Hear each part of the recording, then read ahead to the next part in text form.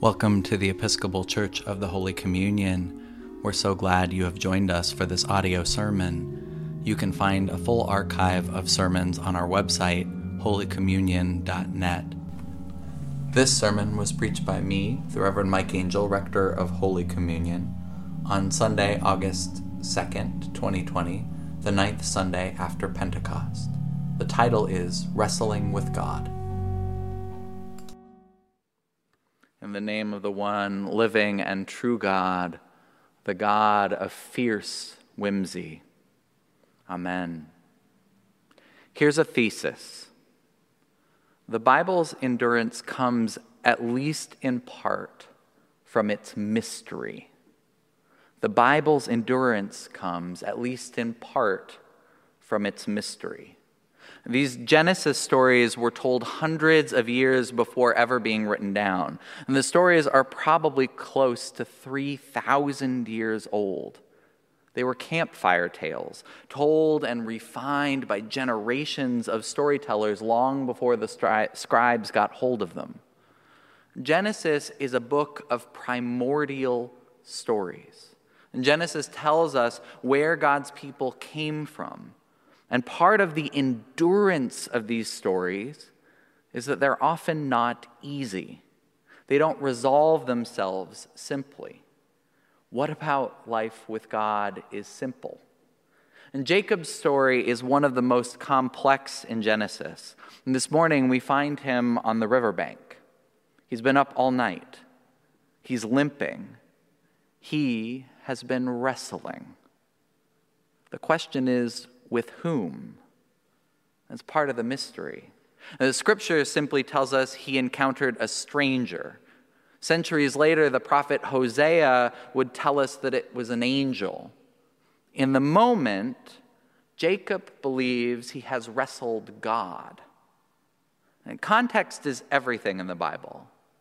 And so we have to know this isn't the first time Jacob has wrestled. In fact, we hear that he and his twin brother Esau tussled in Rebekah's womb. The twins were born Esau first, but Jacob didn't let go of his twin brother's heel, even in birth. And Jacob is the trickster. His name can be translated just that way, trickster. He tricks Esau into giving him his birthright for some food. And then with his mother's help, he seals the deal. In the famous story, old Isaac has gone blind. Worried for his future, he wants to bless his firstborn son Esau to continue the promised family line. But while Esau is off hunting, Jacob puts on goat skins. He appears like his hairier brother to his father's touch. Isaac blesses Jacob instead of Esau. And through cunning, Jacob becomes the inheritor of God's promise. Now, the trickster also gets his comeuppance in the story. Last week, we heard the story of Jacob's marriages, plural. Out of fear of his bigger sibling, his stronger older brother, Jacob flees and ends up in the household of Laban. Your assistant rector, the Reverend Lori Anzalotti, was complaining about this text last week. In the story, Laban's daughters are introduced only based on their looks. Lori is right to be frustrated. This is not one of the Bible's better moments on gender. Laban treats the young women as commodities to be traded. But in a way, the story is also refreshing, surprising, because of what the story does not say. Leah is not ugly. Leah is not repugnant. The story is more interesting because it's not the usual story of the one beautiful daughter and the one unattractive daughter. It's not what we'd expect. In the marriage, Laban manages to trick the trickster. You see, whether for her beauty or for some other wonderful intellect or spirit that the Bible fails to mention, Jacob falls in love with Rachel, the younger daughter. And Jacob asks for her hand. Laban demands that he work for 7 years to earn his bride. And on the wedding night, Laban instead puts his older daughter Leah in the bridal veil. Now, why Jacob fails to recognize the woman he loves until after the deed is done is left to mystery. But the trickster has been tricked. And in a reversal of Jacob's earlier trickery over Esau, Laban substitutes the older child for the younger. And now, marriage, as we know, is not a static institution. 3,000 years ago, marrying Leah did not prevent Jacob from also marrying Rachel. But Laban made him work an additional 7 years for the privilege. There's even more to this story, more trickery, but it's hard to describe because it's all about livestock transfers and inheritance, and I've been going on long enough. But know that trickery is at the heart of Jacob's story. It's the unifying theme. And in the end, Jacob has to flee his father-in-law's place as well. He has to leave Laban's land and head back home to Canaan. And it's on this journey, on the journey home, that we find Jacob. On the night before he has to encounter his brother Esau, he's scared. He should be. Jacob's messengers have told him that Esau is coming with about 400 men. The trickster will have to face up to the brother whose blessing, whose birthright he stole. And I wonder if this night isn't full of all sorts of doubts and angst for Jacob. He revisits all the tricks, all the deceit, all the ways he has connived to reach this riverbank. And it is here, in this pregnant night, that the mysteries reach their peak. I suspect if the story gave us an easy resolution, it wouldn't have endured. Easy stories are easily forgotten. The story of Jacob is full of questions. Did God destine the brothers to fight? They were wrestling in the womb. Why did Isaac and Rebekah encourage their rivalry with paternal favoritism? Did God really need Jacob to use trickery? Or did God prosper Jacob despite his tricks? You can wrestle these questions, and the solutions will elude you. I think the story works because it invites us to enter into the questions, and it doesn't give easy answers.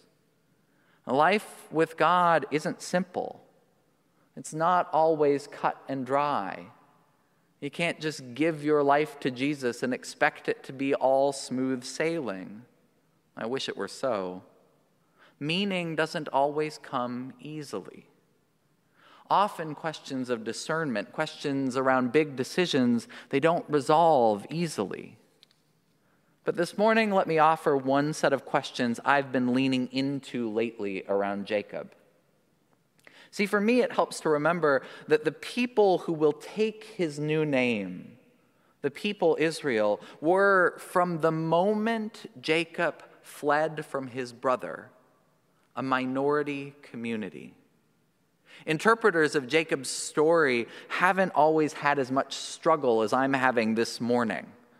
In the 1st and 2nd centuries, the rabbis always interpreted Esau and his people Edom as a stand-in for Rome, the might of the empire in the strength of the older brother. In the earlier centuries, Esau was probably seen as an analog of Persia or Babylon or whoever the great power was in the region.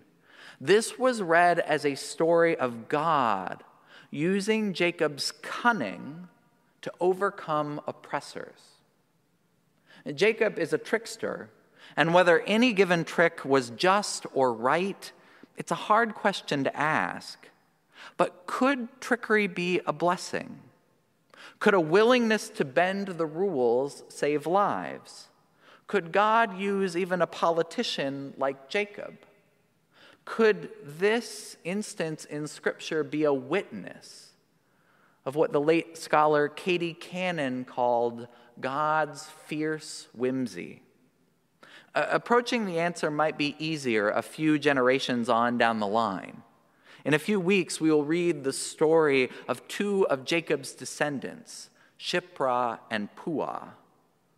These women trick Pharaoh. The Egyptian king tells them to kill the Hebrew boys.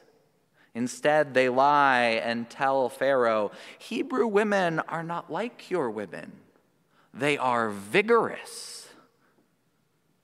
Were Shiphrah and Puah wrong to deceive Pharaoh? I'd say not. As Augustine wrote, and Dr. King quoted, lex injusta non est lex. An unjust law is no law at all. Could God favor the tricksters, the ones who push the status quo away from injustice and inequity? Faced with oppressive or incompetent rulers, God's people do what they can to save lives. Is there a sense of humor in these texts? Can God be a bit of a trickster when it comes to working for those whose lives are not valued by their neighbors? In the days ahead, many of us are facing difficult decisions. And some of us are setting policies for classrooms, for workplaces, for our household, about how to stay safe in the midst of a pandemic. Others of us are interpreting those policies, trying to figure out how to work with a system we are handed to keep our coworkers, our students, even our parents safe. Might the Bible give us a bit of a license to bend the rules for the sake of preserving life? Those who look to the Bible as a set of divine answers, as a set of static responses, are having a hard time right now. And the word coronavirus doesn't appear in either the Greek or the Hebrew. And maybe you've heard it's better to think of the Bible as a book of direction, singular, rather than a book of directions, plural. I might say the Bible is better at giving us questions than answers. If that's right, then the mystery of this story might just speak to the mystery of our days. Might there be an invitation to keep going, to keep struggling, to keep at it until we can wrestle a blessing out of this nightmare? These days, it is tempting to throw up your hands and say, there is no way to know the right thing to do. It could be easy to give in to anxiety. But could we dare to believe, like Jacob, that God meets us at the riverside and invites us to stay in the struggle? Amen.